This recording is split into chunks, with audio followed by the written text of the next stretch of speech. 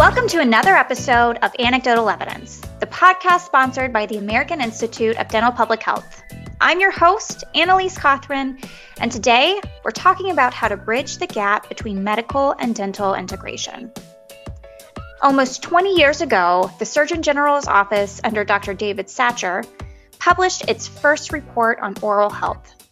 That report provided us with the phrase putting the mouth back into the body, meaning the oral systemic connection is real and oral health is an important piece of primary care. 2 years ago, Surgeon General Dr. Vivek Murthy named a lack of medical dental integration as a barrier to optimal oral health. So how can we stop working in parallel and start integrating oral health into primary care delivery? Well, today we explore how to shift into value-based care, ways to leverage and expand our health workforce, and the need for effective health information exchanges. I'm joined by Dr. Hugh Silk, a family physician at the Department of Family Medicine and Community Health at the University of Massachusetts Medical School. His long-standing oral health advocacy efforts led him to co-create the Center for Integration of Primary Care and Oral Health, where he is the site principal investigator. Dr. Silk is also founder and chair of the Massachusetts Medical Society's Committee on Oral Health. I'm also joined by Dr. Steve Geierman, Senior Manager for Access, Community Oral Health Infrastructure, and Capacity with the American Dental Association. Dr. Geierman is a former U.S. Public Health Service commissioned officer who has worked within public health settings for the majority of his career, seeking to provide greater access to oral health care for the underserved. In addition to his work at the ADA, Dr. Geierman serves on the board of directors for the National Network of Oral Health Access. Let's hear what Steve and Hugh have to say about bridging the gap between medical and dental integration. So I am here with Dr. Steve Geierman and Dr. Hugh Silk, and they have joined me today to talk about medical dental integration. And really, the thought behind this is that oral health and other primary care systems of delivery tend to operate in parallel. And really, our goal is for oral health to become more integrated into the primary care system. So I would like to start off by having both of you talk a little bit about your personal experience in participating and really bridging this gap. So both of you are clinicians, and maybe you can talk a little bit about how you have personally approached bridging the gap of medical and dental integration, or integrating oral health into primary care more effectively. So Steve, I'm going to go ahead and give this question to you from a dental experience, being a dentist.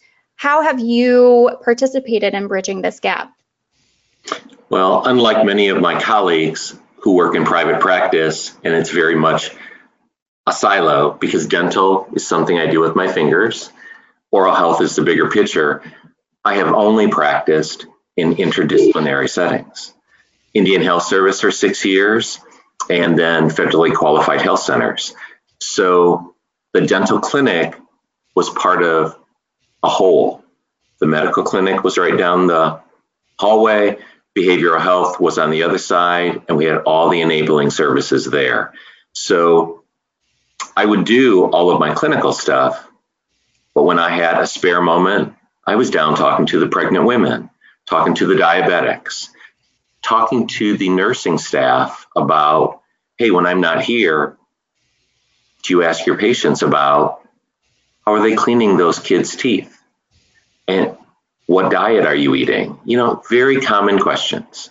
But so I would say my experience is very practical and rewarding. So it sounds like sort of what you're describing as co-located care. So you have all of these specialties all in the same area, and you're able to go across the hall, talk in terms of how you should treat a patient, get referrals, do that warm handoff in a co-located setting. Correct. And I'm not going to say that it's always perfect. I have many colleagues who work in health centers, and it's like they have a ball and chain around their leg. They are just there. And if somebody from another department shows up, great. That's not how I operate. I'm a health professional. So Hugh, what about you? What's your personal experience in working in these kinds of integrated settings? Well, I appreciate Steve's family approach, being a family physician. If we're talking on a personal level, I've never been co-located per se, so I've had to really work on virtual handoffs. We've done a variety of things from every time we see an adult during their annual physical, just looking in the mouth, asking about dental hygiene, etc., and then making a referral. Now, if you just hand someone a phone number and hope they get there, that doesn't work all so well. So we've gone out and researched who in the area takes what insurances. We've gone and talked with other dentists and said, tell us more about your office so that we can tell our patients about that before they get there. We can put your website as a favorite, and so in the office we can show them that actual clinic, and so people start to know it before they even get there. And then if they need help, we can make the phone calls. For pregnant patients, we make it part of the prenatal package that they are asked, do you have a dentist on day one? And you follow up each time to make sure they're getting to the dentist. And then for pediatric patients, we've had pediatric dentists come over, do a lunch and learn so that the providers actually get to meet the dentist and then again make those referrals. So that kind of virtual warm handoff where people are getting to know one another and you can give information to the patients, I think works really well. Okay. So this reminds me of maybe a distinction that hopefully one of you, both of you would be willing to make for people who might be listening and may not understand sort of some of the aspects of this integration. So there's co-located care, which means, which Steve just described. So kind of all of these different primary care areas that are not necessarily working on the same patient altogether, but rather have different clinic offices and patients can go around to those different areas and receive care through referrals. There's also coordinated care, and then there's integrated care. So Hugh, maybe you can talk about the differences in the other two and perhaps jump in with any experience that you have with sort of the different aspects. Sure. I mean, I think of it also in terms of if step one is if we can just get medical providers thinking about oral health and making a referral, that's going to be the very basic level of integrated care. But if you are co-located and you can do a warm handoff and walk the person down the hallway and physically make that connection, that's going to be that next level. In terms of what Steve's starting to talk about, where you're working together and it's more integrated care, now these referrals are going both ways, but in an ideal world, you also have an electronic health record that talk to one another. Mm-hmm. And if you want to take that even further, anytime the patient enters the system, if they're in the dental office and they haven't had their flu shot, that could be given either right there or that person's walked over for their flu shot. That's when you're starting to get true integrated, complex kind of care. That's not everyone can do that, but certainly FQHCs and others that are co-located can do that. I'm sure Steve has some points to add to that. So 37 years ago, I was 5 years old when I started my first dental experience in Rosebud. For those of you who are doing the math. Exactly, thank you. We had paper at the time, but the integrated care was the fact that I would open up their chart and I would immediately see your pap smear is out of date. I was the biggest referral of pap smears in the entire program. I want to give one practical example, though, in terms of when you're not co-located. And my colleagues and I, we were at the American Academy of Pediatrics, and we were doing a train the trainer for the oral health chapter advocates. And I was very practical. Someone like Hugh may see 25 kids in a morning. And sure, he's going to tell every mom the importance of oral health. But a lot of dentists are scared of little kids. So there aren't a lot of dentists who are willing to see them. I'm working on that in another regard. But my advice to Hugh would be, you need to personally know 2 dentists. For the 5 kids out of the 20 who have a draining fistula or some type of abscess, infection, that mom, it isn't just a yellow sheet of paper. she can call me or Hugh's staff calls me, and it's like, and my front desk person says, she's practical too. Steve has a full schedule and 4 emergencies waiting, but if you come, he will see you. And I will. But they'll also say, or would you like to be the first person tomorrow morning? Because little kids are better in the morning, and we'll give them pain meds until then. But Hugh's credibility is in my hands because he has told this mom oral health is important. And if I say, I'm sorry, I don't see him until they're 3, or Dr. Geierman is booked, he'll see you in 6 weeks. So what's that patient going to do? I have to have his back. Well, Steve, that's why I was saying that what we really need to do is we need to meet one another. We need to get to know one another, and exactly.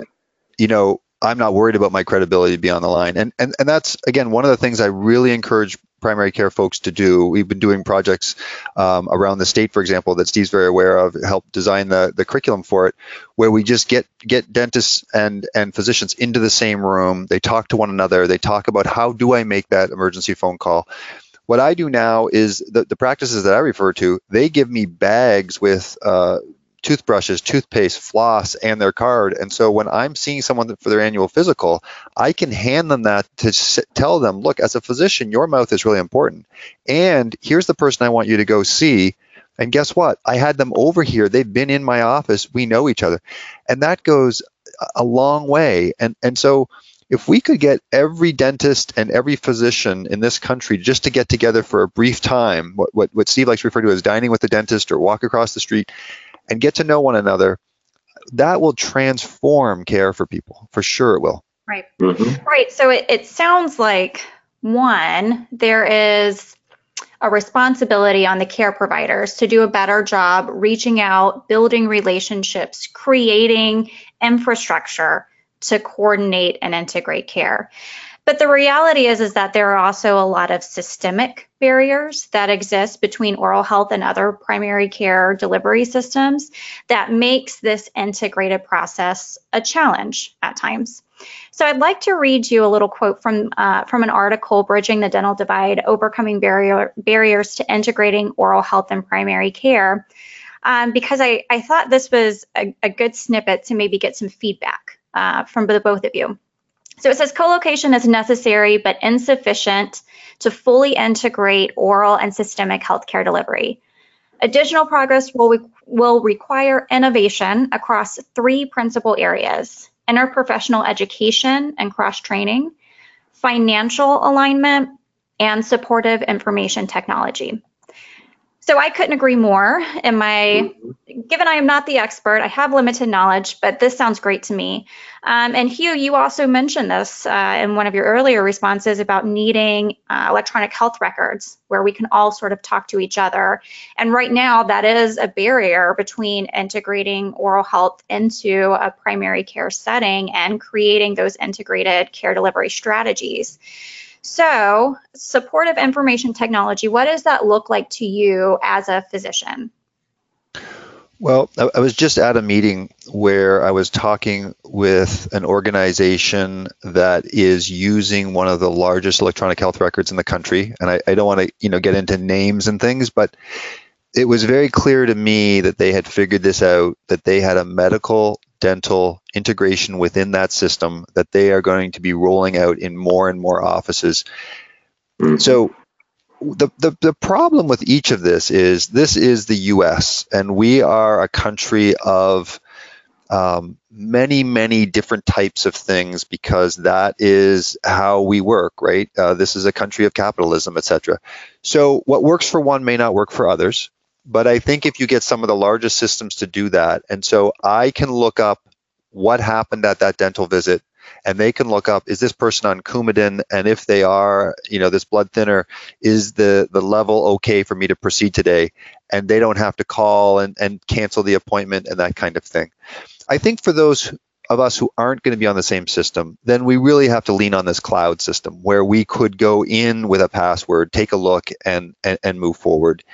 And that should be like tomorrow. I mean, we have the technology to do that. I think we just need some permissions and things to make it work quicker. Right. And Steve, I know from the dental side, sometimes this is met with some pushback. We have our own dental health records where it's getting the shift from paper to electronic health records was like a big move for a lot of dental offices, not only financially, but also in terms of learning and training in a new system. And now telling them, okay, stop doing that and maybe do something else. Is there an incremental change that can happen? Does this need to happen all at once? Are we talking about just using the same coding, using the same system, having a health information exchange? We have a lot of options. What do you think works for dentistry? What could be the key to promoting this within dentistry? A common goal. So I'll just tell you a little story. I'm again talking to community health centers, and there were 17 of them in the room. And from talking to each of them over the day, I came to realize that every one of them were dissatisfied with their electronic dental record, and they were going to ditch it. And they were going to buy each other's. So one was ditching it and someone else was buying it as the next best thing for sliced bread. The grass is always greener on the other side. It was. So I put a commercial slide into my presentation, and it was a bunch of sheep all looking in one direction. And then there was one black sheep looking in another direction. And I said, let's talk about the black sheep. And basically I told them what they were doing, and they just kind of looked sheepishly at each other, no pun intended. And I said, what is it you want? Because two of you tell me, we have the perfect medical dental integration. We just enter it twice. And I just looked at them. It's like, excuse me, who has time for that? And it comes down to, tell me 10 things that you want this integrated system to do. Put it in the RFP. And when the vendors say, we couldn't possibly do that, then don't buy from any of them. Keep what you have. And sooner or later, they'll move forward. I also know, Hugh, who you're talking about. And there is something on the horizon really good. And then the rest of them will get on board. But we have been the victim of the vendors, and who do wonderful work for us. But I'm tired of hearing about fancy HL7 interfaces, and I have to stand on one foot like when I was a kid so I could get the TV antenna, so I could see the Ed Sullivan Show. You don't know who that is. I'm so sorry. But it basically comes down to practicality. And there was one additional piece. If health centers in one state all had common electronic health records, think of the populations we deal with: pregnant women, diabetics, HIV patients. We follow HIPAA. We actually have clean data. We could sell that data to the American Diabetic Association, to the National Institutes of Health. They're always looking for clean data. The money we get from them, we put back into our IT system to support it collectively. It's not brain surgery. So it's just one of the things I repeat, and I'm telling it to you too, so you can repeat it every place you go. But we have to take a stance and sometimes do the hard thing. And the hard thing is not always brain surgery, but you have to take a stance. So there's a model available to us. It's about figuring out how to leverage it and how not to let the competition get in the way. And I think this brings me to the next piece of those three areas identified in this article, which is financial alignment. So one key area where, medical and dental really don't integrate is when it comes to how dentistry bills versus how physicians and other medical providers, how they bill. So dentistry is very procedure driven. You do something, you bill X number of dollars for that, goes to the insurance company or goes to the patient, and that's what you pay for. So it's not really chronic treatment of a disease. You're not getting a diagnosis. It really comes down to procedure driven, and that relates to the EHR.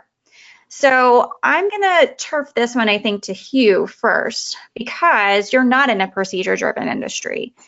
How do you think, what are our best opportunities to get dentists on board to shifting toward how medical has done this now for so long? How do we help dentistry to move past this?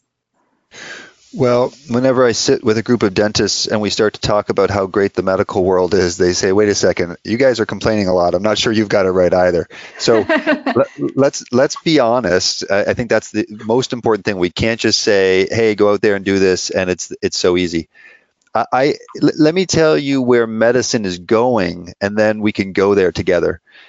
Because we actually are procedure driven in medicine in a way. So if I see a senior who's 85 years old on 12 different medications and has 8 problems today, and I get my 15 minutes to see her, I'm going to get paid less than if a 12-year-old came in with a wart and I froze that wart for 30 seconds and sent them on their way. That tells you that our system's broken, that I can get paid for a procedure more than caring for that elderly person. So we have our own problems, and I think this is why so many of us who believe in value-based care want to see that be the future, want to see the sort of accountable care organization model that when someone comes in, it doesn't matter if I'm freezing a wart or if I'm dealing with all those medications and all the complexity, I'm going to get paid for the outcome. I'm going to get paid for them to not end up in the emergency room, not end up in the hospital, but more than just not end up somewhere, to be well. And so then I'll have a health coach, and then I'll have a care coordinator. And so trying to convince dentistry to give up what they're doing, I'm not surprised. I mean, who wants to like jump into the abyss? But if we could show models, and these are existing already, where this kind of value-based care, accountable care organization works, and at the end of the day, you're happier because you're not chasing these procedures one after another. You're thinking about a patient being well. I think people will get on board, and then the matter of working together will be so easy because I'll be working with the emergency room, the cardiologist, the dentist, the podiatrist. I mean, on and on that list goes because we're all working for wellness. The devil's in the details. I get that, but I think that can work. Sure. So Steve, how do you think dentistry is going to, how can we go together, right? So exactly what you described. How can we get on board toward this progress together of this ultimate goal with value-based care? I do think if we keep our eyes on oral health rather than dental, and one of the ways of doing that, whether you're in private practice or in a public setting, is to be able to utilize community health workers in case management, care coordination, patient navigation. And there's something to be said. The ADA actually has a policy that says every dentist should be a leader within the community. Well, currently, dentists only get paid and can meet their, overhead if they're sitting at the chair doing something. So having a community dental health coordinator, a promotora, a community health worker, somebody who addresses, they're from the community, going back to the community, they're trusted. They can give good news, they can give bad news, they can give you a kick in the pants if you need it, because they trust you. And they don't just look at a silo. Well, I'm already seeing you as the eyes, ears, hands, and feet during the 2 months or 3 months in between Hugh Silk visits. I actually stop by and visit you every 2 weeks just to make sure you're doing well. And whether you're a pregnant woman, a young mom with 3 babies, an adolescent who have their own issues, people with chronic diseases, and grandmas, to be able to help them understand that there is an oral health relevance to all of these things. It's not extra. So not to be tangential, but think about every state. We always strive for adult dental Medicaid benefits. We have to have them for kids because it's the law. EPSDT, early periodic screening, diagnosis, and treatment. But then it's wide across the board. Some states include pregnant women, but as soon as they have the kid, you're off. Others, you can have benefits for 2 weeks. The more sane people, maybe for 6 months or 12 months, because there's continuity there. But I think of it in terms of a Medicaid budget, and let's just say it's $100, that's for everything, what Hugh and I both do together, only $2 to $4, four at the most, normally $2, is dedicated for dental. And most of that goes to kids. So a sliver of a sliver is what's left for adult dental benefits. But how often do you turn on the evening news and it's like Massachusetts, Michigan, Ohio, Illinois, take your pick, had to slash adult dental Medicaid benefits to balance their budget? Horse hockey. There's a much better word there, but my sainted grandmother's not with me. But I would reiterate one thing you said and add one thing. Political will is absolutely important. This is not Republican versus Democrat. This is, we need to respect that oral health is part of overall health. So this 2% is crazy. And that's part of it, and it has to be sort of cuttable. The other part is getting out of, I wouldn't use the word silo in this case. I would say getting out of familiarity and our comfort level. So when I did correctional health, I oversaw a number of physician assistants and nurse practitioners. I saw some patients, but mostly oversaw their care. Then we also did telemedicine because, the inmates, it was hard for them to go into the big city. So the dermatologist, the orthopedic surgeon, et cetera, et cetera.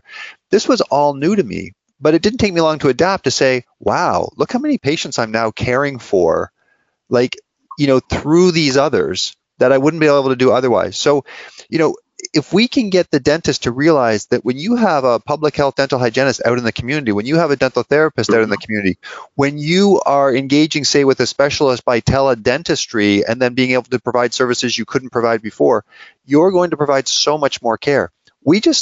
I know the same feels comfortable, but doesn't new also seem exciting? And at the end of the day, when you look at these patients and you're getting this many more patients, you have to wrap your head around that.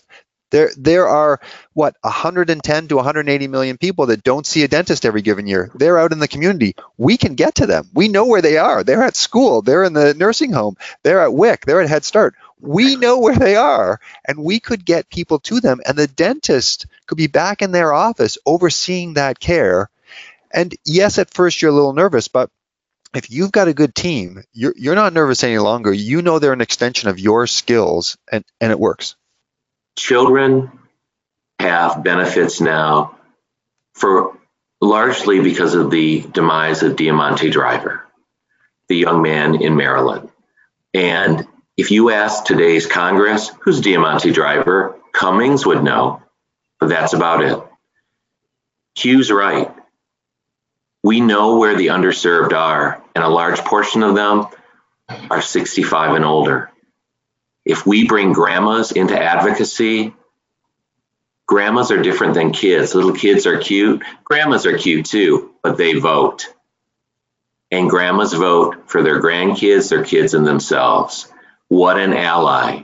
And if dentistry doesn't come around to address the issues and be part of the whole, grandmas will vote in such a way that Congress and the feds will move us forward, and we'll have no choice. So we need to be at the table rather than on the menu. So there are lots of systems here at play. So we're talking about fully funding what's already available to us. So there is an infrastructure in place, and it's about allocating enough funds to ensure that we're seeing optimal oral health across the lifespan. And really how I view it is oral health, yes. So as you were talking about, Steve, it's a small slice that's allocated to oral health, but it's a small slice that's allocated to primary care in general. When you're talking about the most recent numbers I saw were from the Primary Care Consortium, and they talked about out of all healthcare spending, only 5 to 7% is spent on primary care in general. So of that 5 to 7%, then when you're talking about the small sliver that's allocated to oral health, this is a multi-level systemic issue. And I'm so glad that you talked about, Steve, how we really need to ensure that we're bringing our advocacy efforts there. But it's more than just advocacy, because both of you have talked about, too, ensuring that we are utilizing workforce appropriately. So at our most recent colloquium in January of this year, we talked about value-based care and interprofessional practice. And I remember one of our conversations really came down to a debate, a discussion, a debate, however you want to sort of frame that narrative, about whether or not we have enough workforce. Do we invite more? Are we recruiting more into the oral health workforce, or do we just need to get better at utilizing the current workforce and leveraging each piece to their highest scope? Really leveraging capacity outside of oral health into other care providers. So I'd like to hear some feedback from both of you as to whether or not you feel like this workforce, how do we tackle workforce? So say we solve the problem and it's funded. Now how do we treat the people? Hugh, what are your thoughts? Well, I was just at a conference looking at geriatric health and geriatric oral health.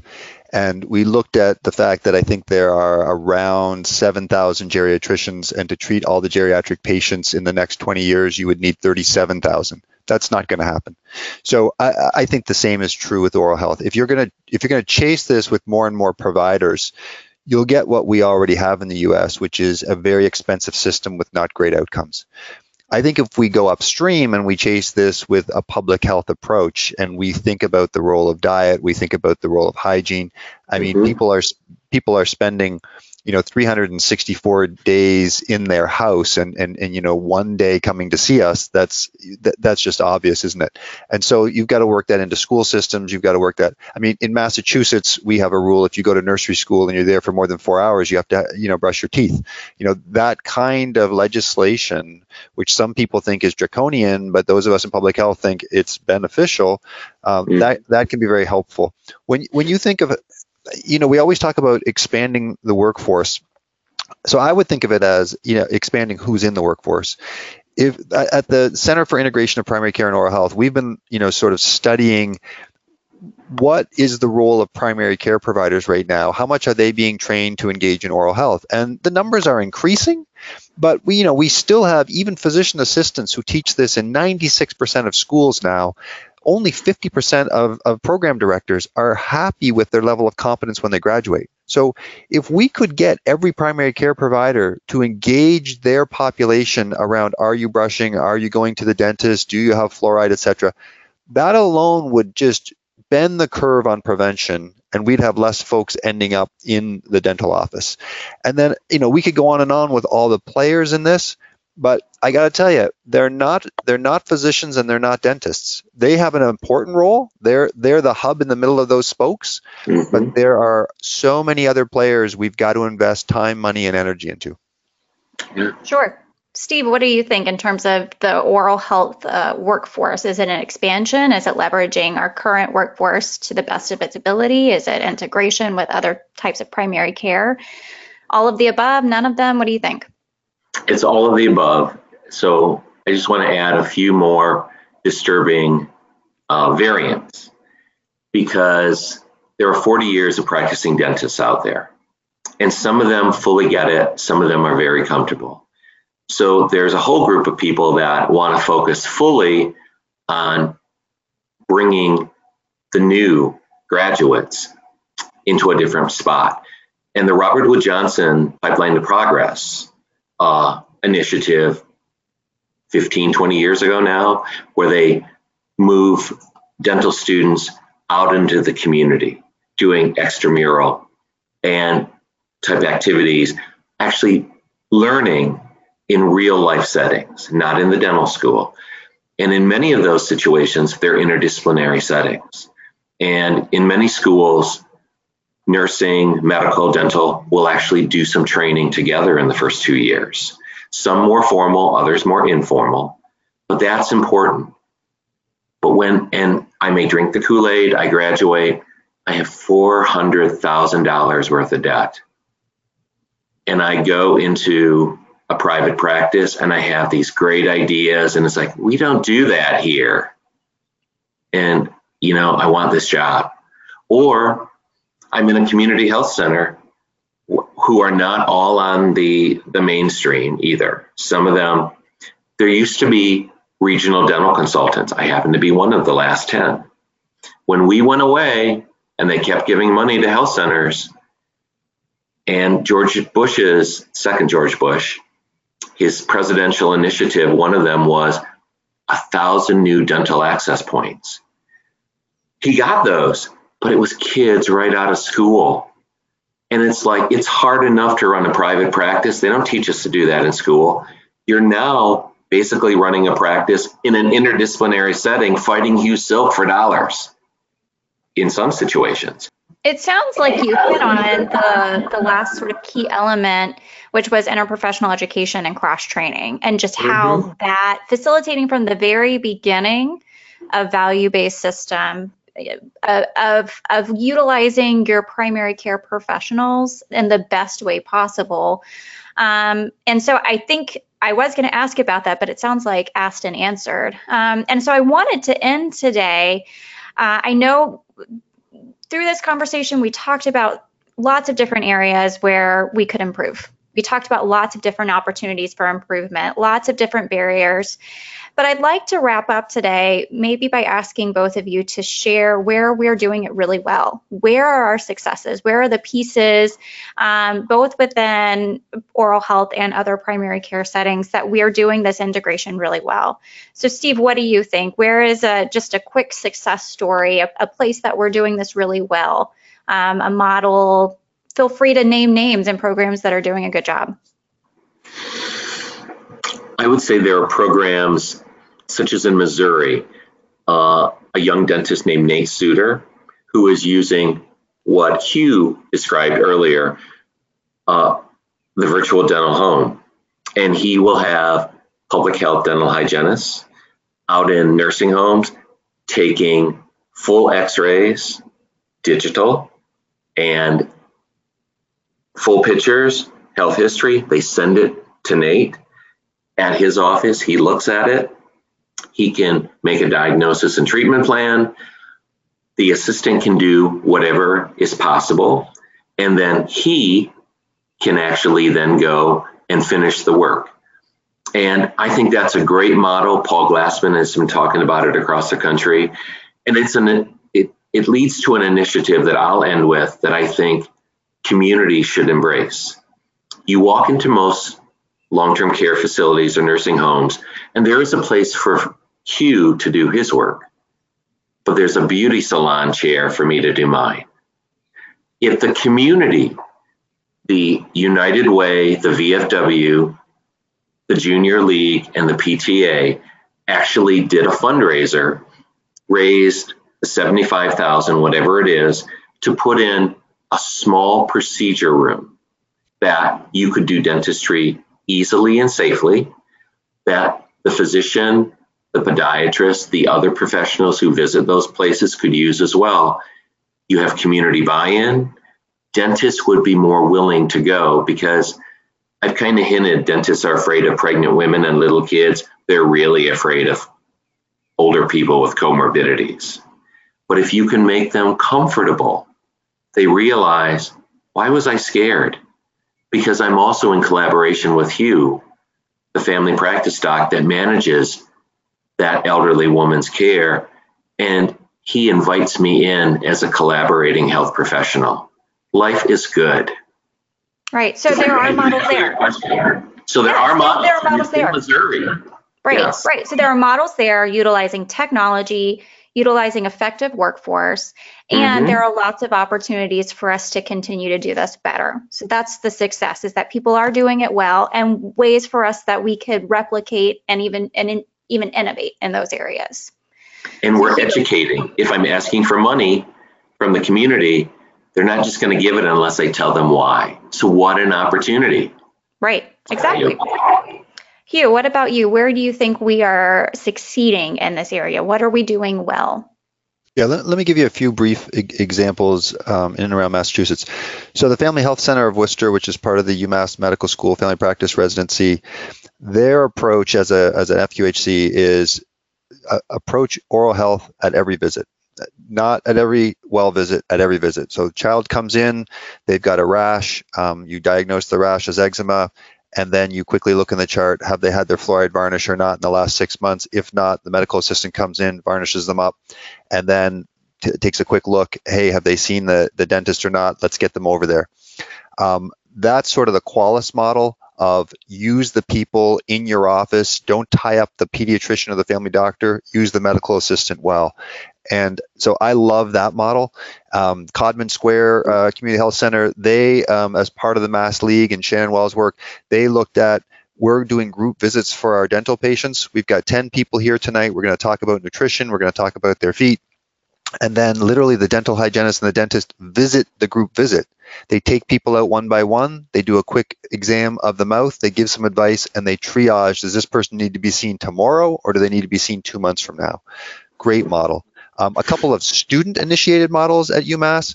One is we have a free clinic for medical care, and one of our students went across to the dental hygiene school, said, would you come and start seeing patients that are here? And it's an opt-out model. So a person's there that night because they've got a cough, and then the medical student walks them over to the dental side. The dental hygienist, students, and faculty see them.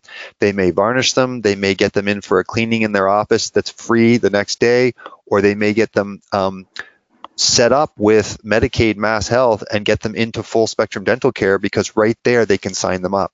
The last one I'll say is another student is working with Head Start. Head Start said, what happened to the pediatricians? They're not prescribing fluoride the way they used to anymore. So she took it on that she was going to contact all the pediatricians in town that take Head Start kids. She was going to go in and educate the children in the morning and the parents in the morning.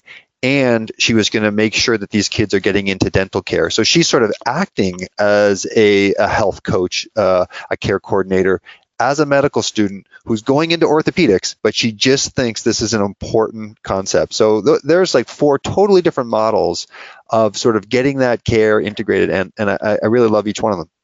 I actually like that you pointed out that students are driving a lot of that care too. And it really speaks to what Steve was saying earlier, where, you really have to allow the new innovation to come in. And sometimes it's kind of scary and change is difficult, but it's there and it's available. And we just have to kind of let it happen because, students are coming in with these wonderful ideas. I'm so glad you were able to share that.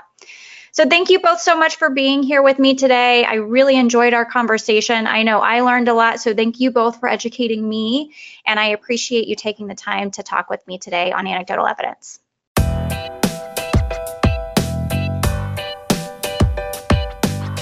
Big thanks to Hugh and Steve for contributing to this week's episode of Anecdotal Evidence, the podcast holding space for public health professionals to share their stories.